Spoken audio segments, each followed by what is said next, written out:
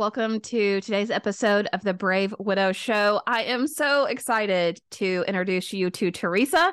If you have not heard her, seen her, interacted with her, you are definitely missing out.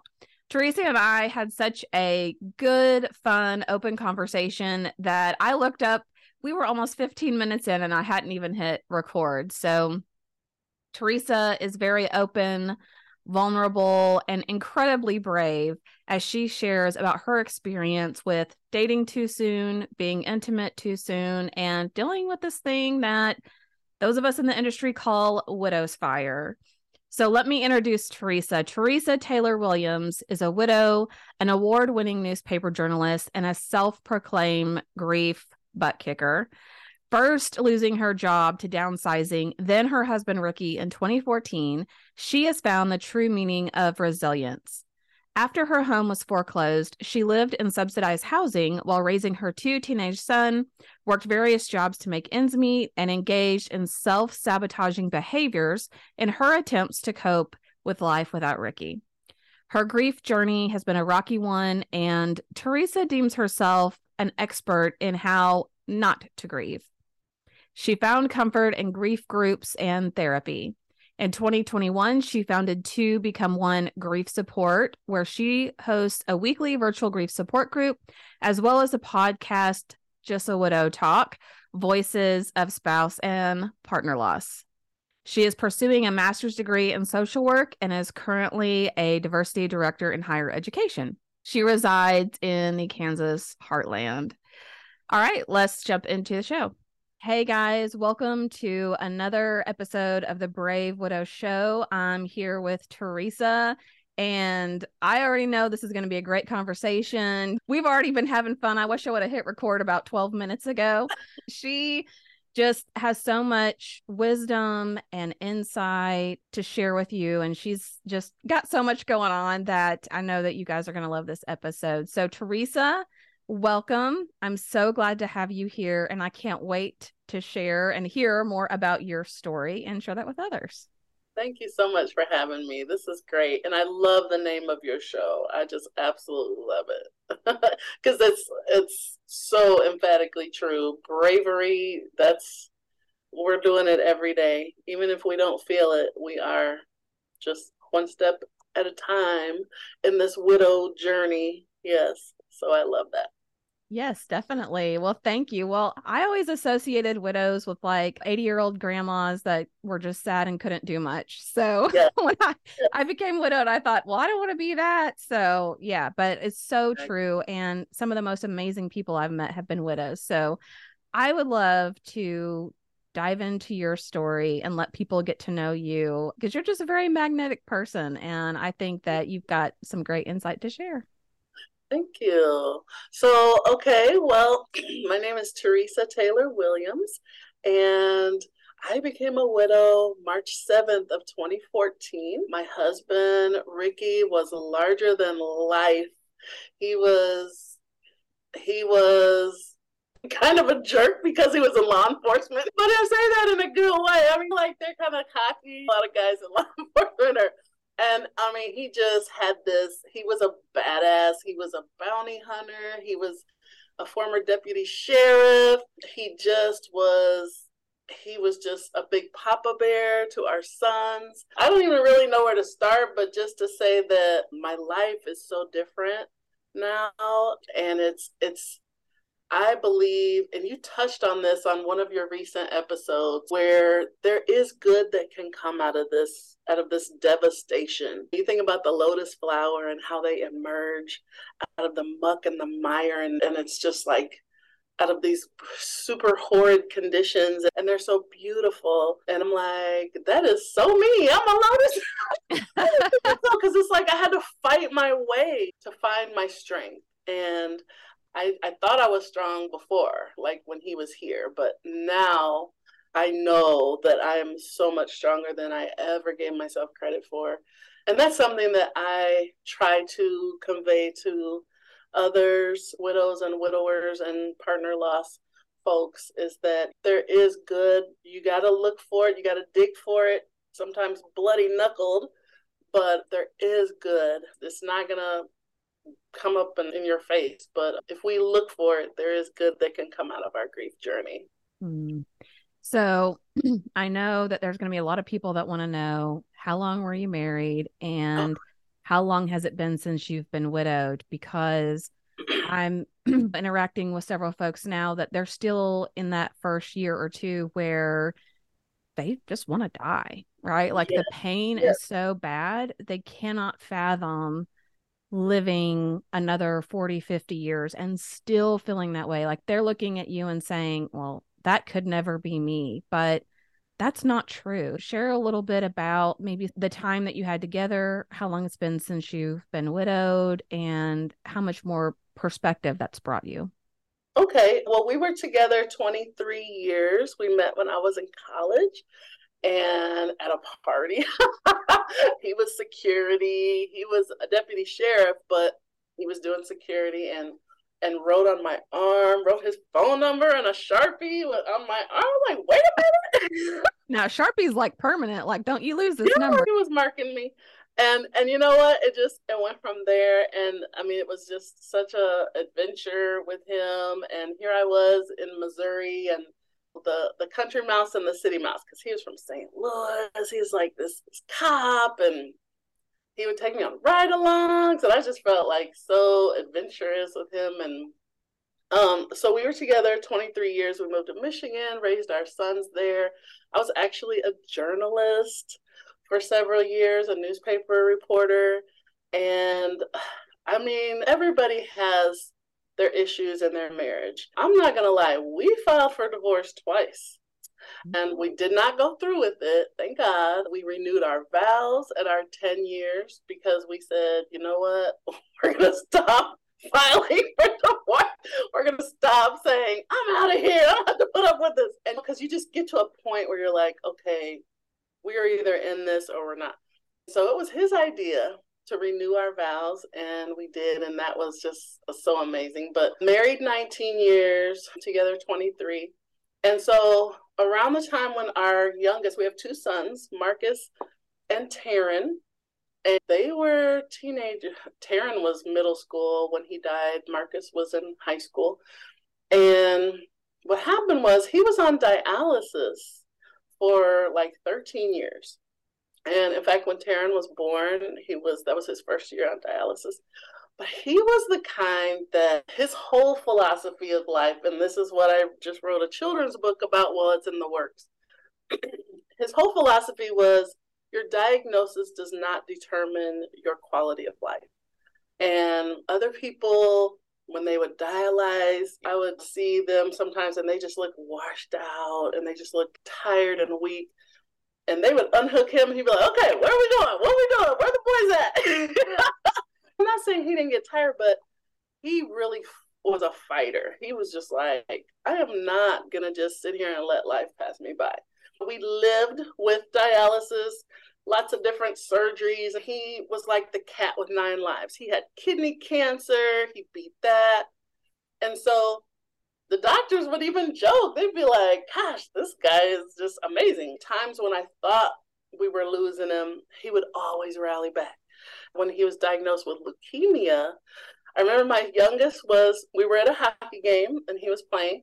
And my husband had been really tired. I'd noticed lately it was moving slower and all that. I don't know. I just didn't think much of it because I was just like, he's just run down or whatever.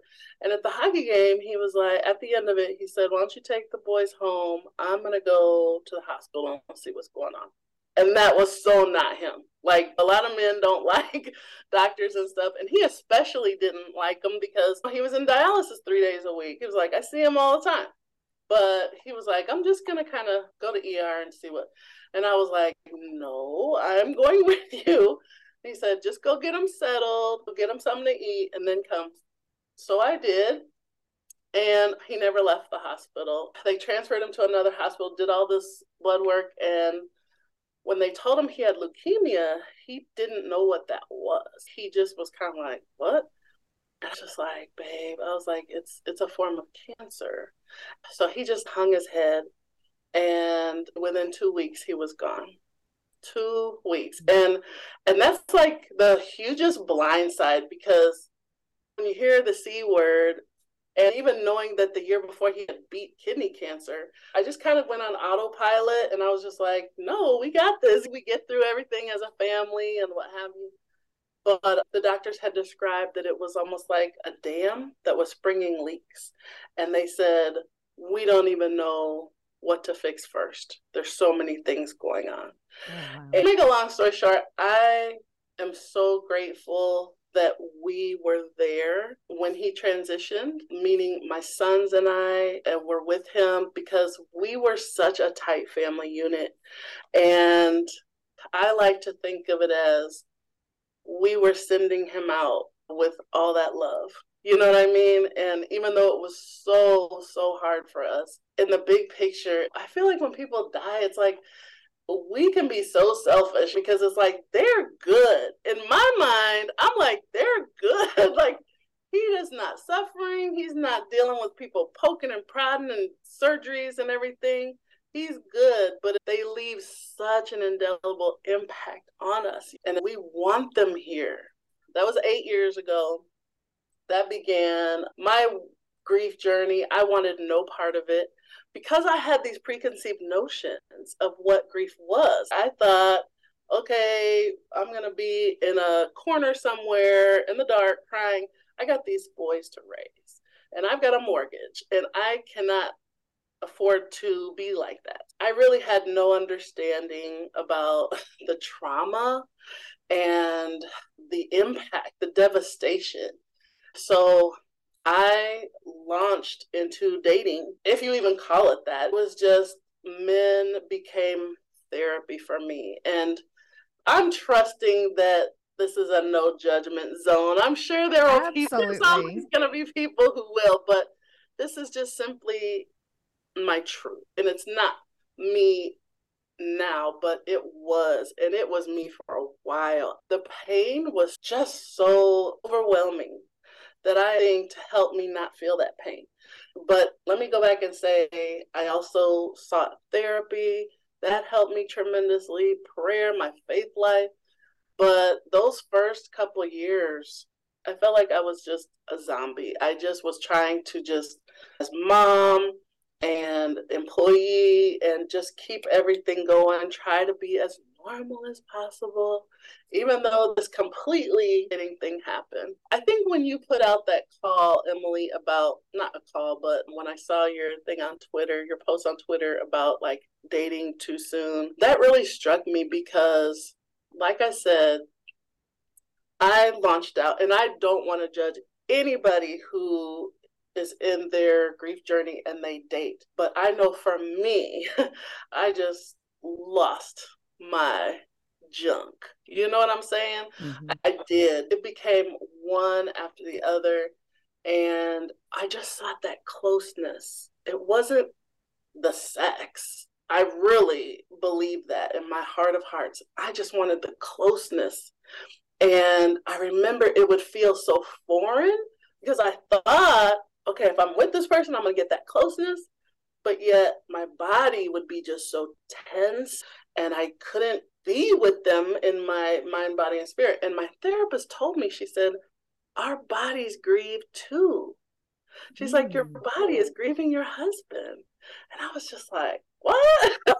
But it made sense. And like I said, I'm not proud of it, but I share this because I want people to know that this is a possibility, that some people retreat inward, especially if you had a healthy, intimate life. You know what I'm saying? Like, if you had a healthy, intimate life, which we did, it's like all of a sudden, it's not. It's just shut down. And I'm like, I'm still young. I'm human. I have these desires. Touch is healing. Touch is healing. And it's like, what am I supposed to do? Just the thought of just being by myself with nothing and no one, it just was like, no, I don't want any part of that. I've kind of gone backwards. I did it the backwards way with my healing. I'm in such a better space now, and I thank God for that, my faith, like I said. And you know what? There might be people like, well, if she's a woman of faith, how could she do this? Excuse me, I'm not perfect. What? You're not? I thought you were. Right. What? You're not? Just because you're a person of faith doesn't mean you can't get attacked. I was not in my right mind. I wasn't. I just was in survival mode. There's so much I could say, but I also need to say we lost our house because I just couldn't keep it up. Foreclosure. We moved into government housing. It wasn't the worst thing in the world, but it was definitely different. Food stamps. I mean, I had never, but I was to the point where I was grateful. I was working 3 part-time jobs. I was an adjunct professor, which that's a whole other show because you get paid peanuts for doing that. I worked at a domestic violence shelter in 3rd shift. And I also was like a little part-time library shelver. I just got to the point where this was all in Michigan. I got to the point where once my kids graduated a couple of years ago, I was like, I can't keep doing this. Everywhere I turned were the memories, and I was working these part-time jobs. I was like, I need something more. So I came to Kansas and kind of just reinvented myself. It's just been a blessing. And there's so much I could say. I'm in school to be a grief therapist, actually. I'm getting my master's in social work because I want to help people. I know how grief has kicked my ass and dragged me and raked me over the coals. And if there's anything I know, it's that if you have a therapist that can somewhat relate, it makes such a difference. I want to be that. I want to be a therapist where if there's spouse and partner loss or job loss and all of that, I want to be able to help. I want to be more than just a listening ear. I want to have the tools to help people. So I got love that. year to go. Congratulations. Even just being willing to be that person that wants to give back and help other people. I'm trying to think how somebody said it to me. It's a place where we can put our pain and put sort of a purpose behind our pain when we help others and we try to give back in some way. And for everybody that might look a little different, but I love that you're directly wanting to help other people that have gone through a similar situation. I do want to talk a little bit more about dating too soon because it is very prominent in a lot of widows community. They call it widow's fire. For you newbies out there that may not have ever heard this term, basically, as Teresa mentioned, you have this closeness, this intimacy, this active life of intimacy, and now all of that's gone. So, of course, you crave your person, you crave the physical touch, you crave the things that you did together. But the general recommendation of groups out there is a hookup culture. Like, this is supposed to be girl empowerment. Just go out and tell people you're not looking for anything permanent. You're just wanting to satisfy this longing and this need that you have.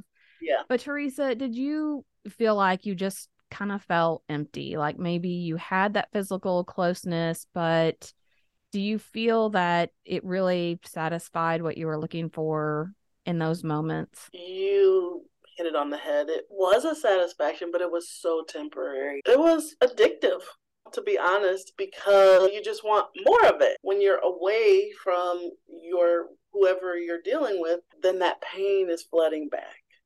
And reality sets back in. It's not unlike a substance abuse disorder. In studying social work, I've been doing a lot of sitting in on groups and therapy sessions with folks who have substance use disorders. And I'm not that much different than these people. I'm definitely no better than these people.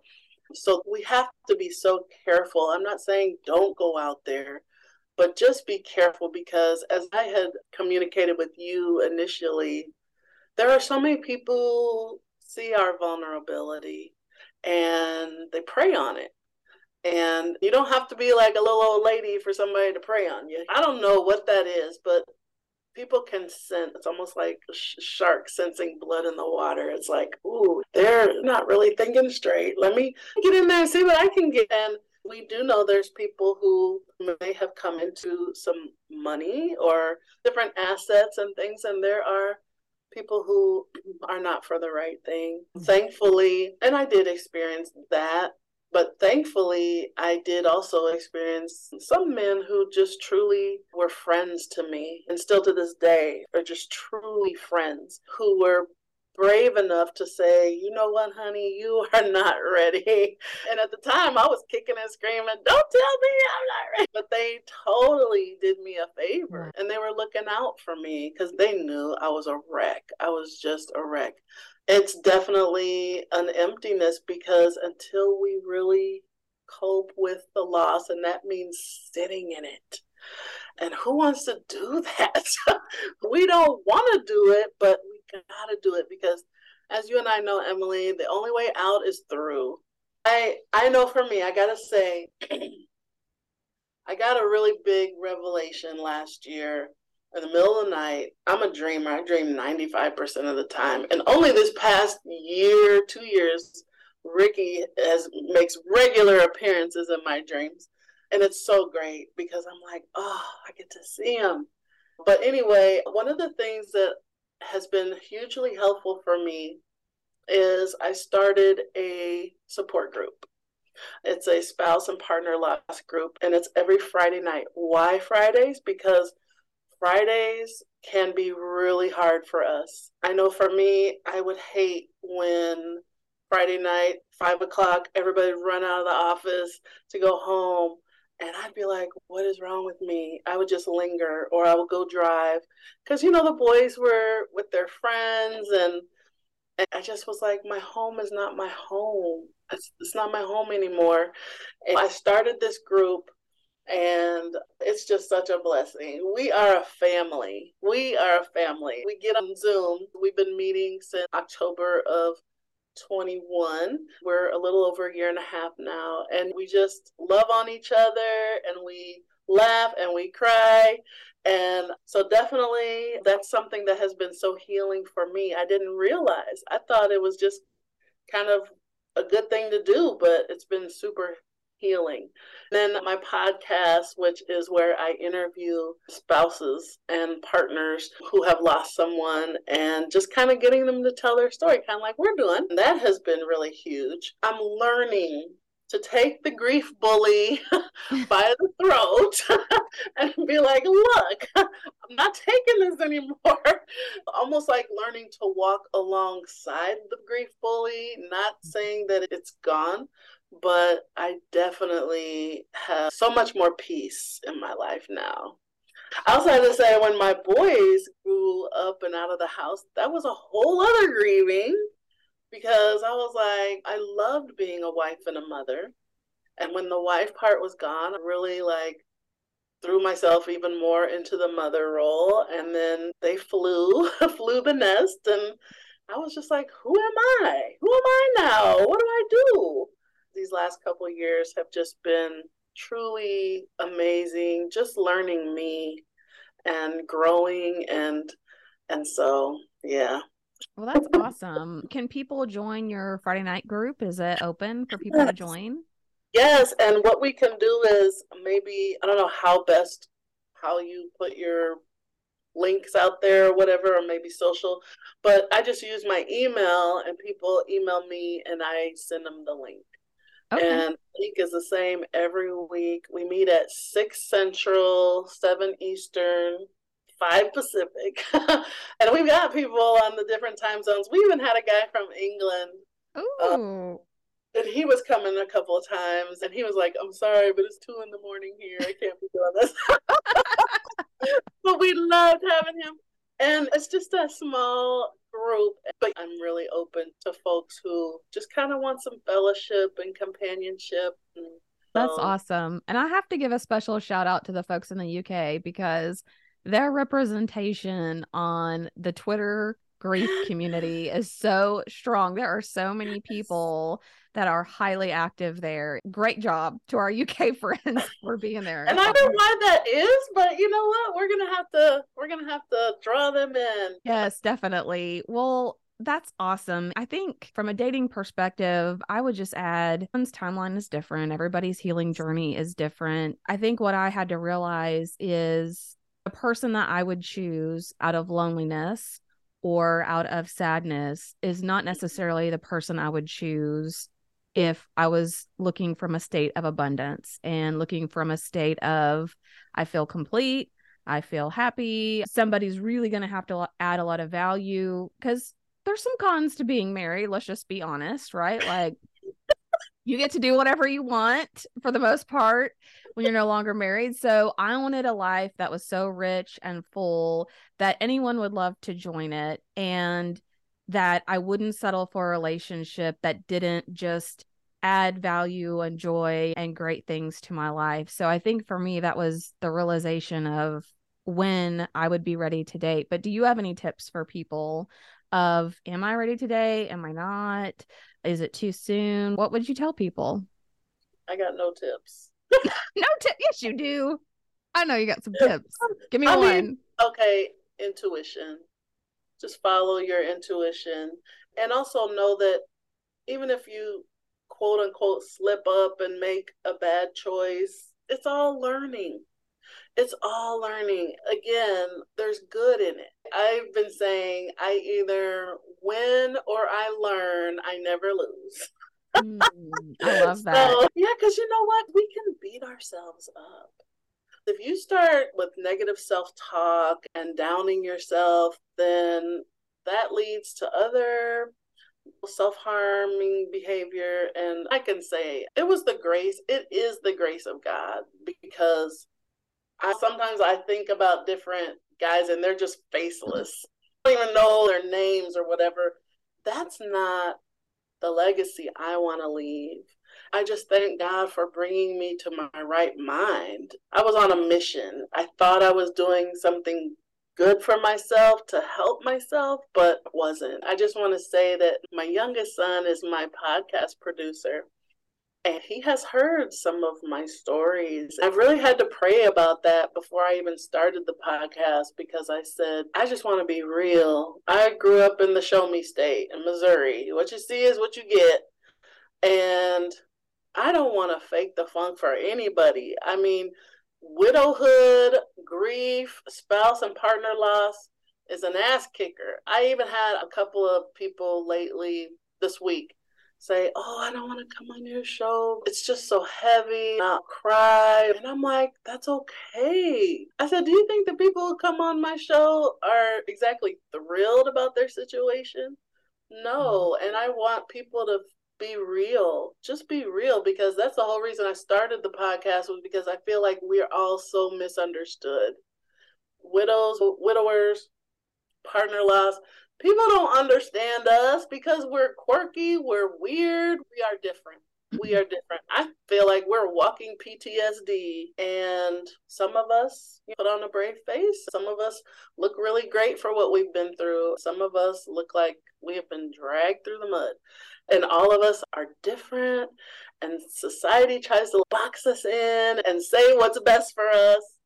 I just feel like we can't have enough spaces like yours, Emily, and like mine, and grief groups. There's so many grievers out there, and not just spouse, but all kinds of grief.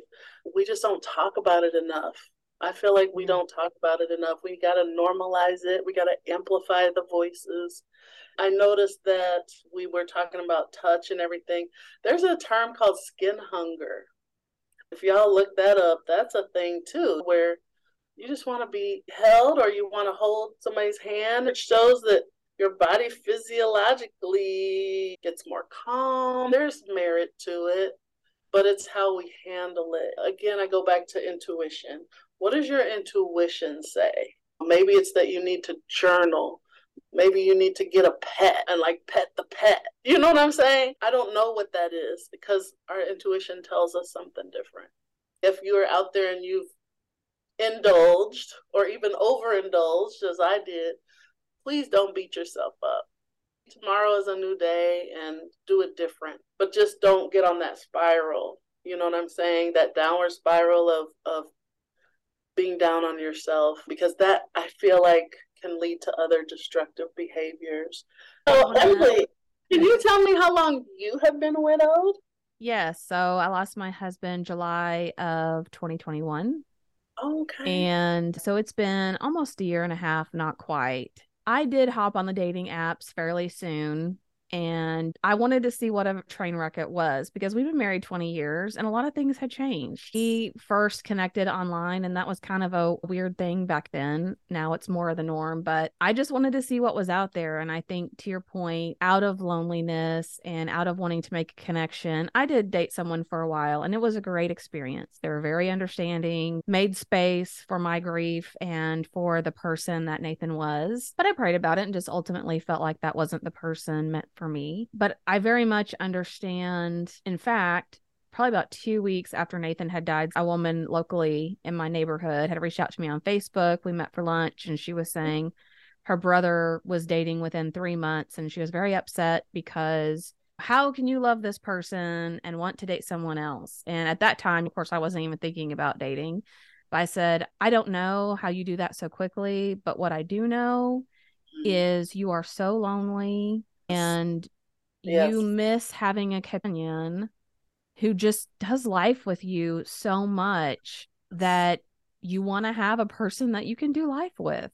It doesn't mean that you don't love that person more. Miss it. Yeah. And I know people in our community were like, what the heck? Because I got out there quick. I think back and I think I was looking for him. I really do. I assumed another guy who would treat me like he did and was amazing like he was and crazy like he was, all of that mixed into one. And it's like, no, you will never find somebody just like them. You may find a great guy, but you're never going to find the person that you were with. Another thing is I was putting all these crazy expectations on guys that I did try to have a relationship. I had history. I had 23 years of history with this man. And guys I would date, I'd be like, don't you know this about me? And they'd be like, no, I don't. I know the person I dated when he walked through the house, looked at this big picture of Nathan and all the pictures of the family, and probably in a moment of vulnerability said, how could I ever compete with someone who has 20 years with you? I can't even come close. And I was like, well, you don't have to. But then I also understand like the pictures and the memories and the things with the kids. That probably is very intimidating. So yeah, I get it. Teresa, it takes a special man, right? It does. It really does. And they're out there. They are like those men who very honorably told you no. Bless them for helping you out there. But you are doing just some really incredible things. And I want to make sure that people get to hear about all you have going on, your support group, the podcast, just other things even that you're working on that you feel comfortable about sharing, and maybe where people can go to connect with you.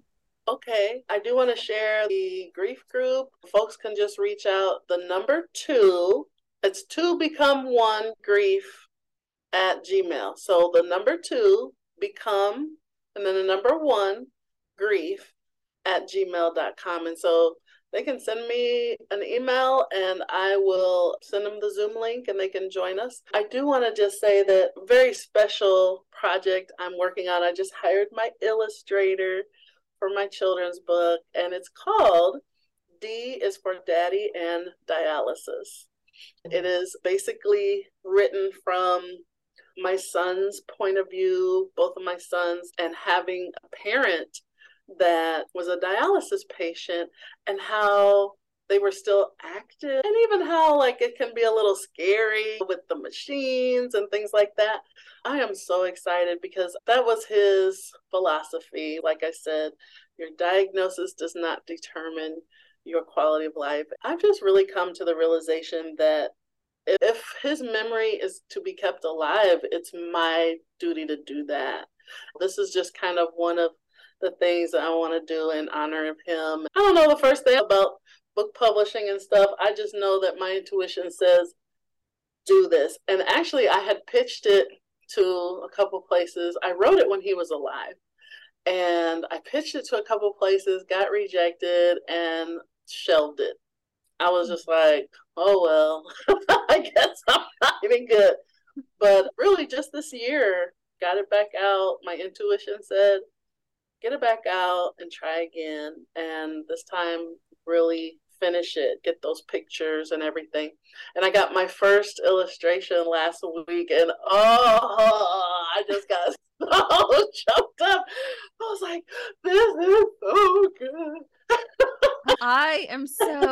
excited for you. And I want to be part of your book launch party. Totally invite you.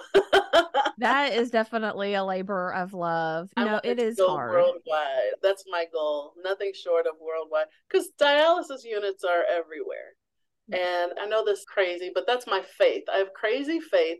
I want it to be free for families that have a loved one in the dialysis unit. And I just believe maybe I'll get grants or sponsors or whatever, but I just want that message out there. I just want that message out there, and whatever I got to do it.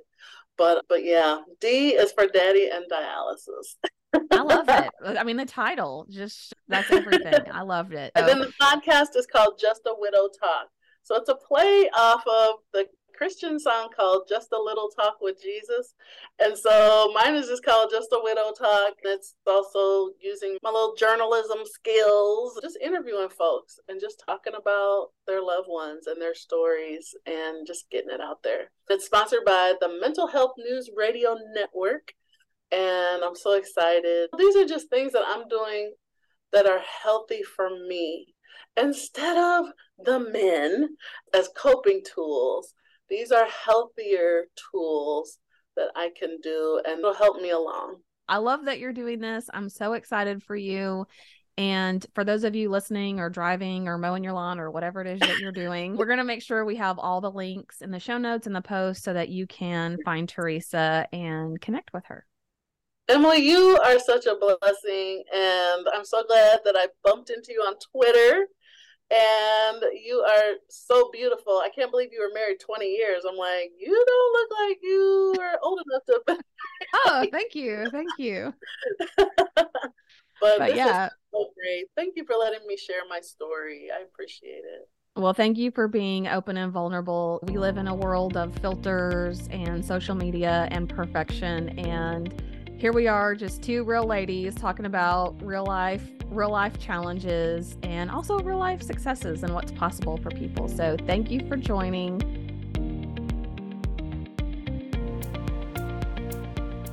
Hey guys, thank you so much for listening to the Brave Widow podcast. I would love to help you take your next step, whether that's healing your heart, finding hope, or achieving your dreams for the future. Do you need a safe space to connect with other like-minded widows? Do you wish you had how-tos for getting through the next steps in your journey, organizing your life, or moving through grief? What about live calls where you get answers to your burning questions? The Brave Widow membership community is just what you need. Inside, you'll find courses to help guide you, a community of other widows to connect with, live coaching and Q&A calls, and small group coaching where you can work on what matters most to you. Learn how to heal your heart, find hope, reclaim joy, and dream again for the future. It is possible. Head on over to bravewidow.com to learn more.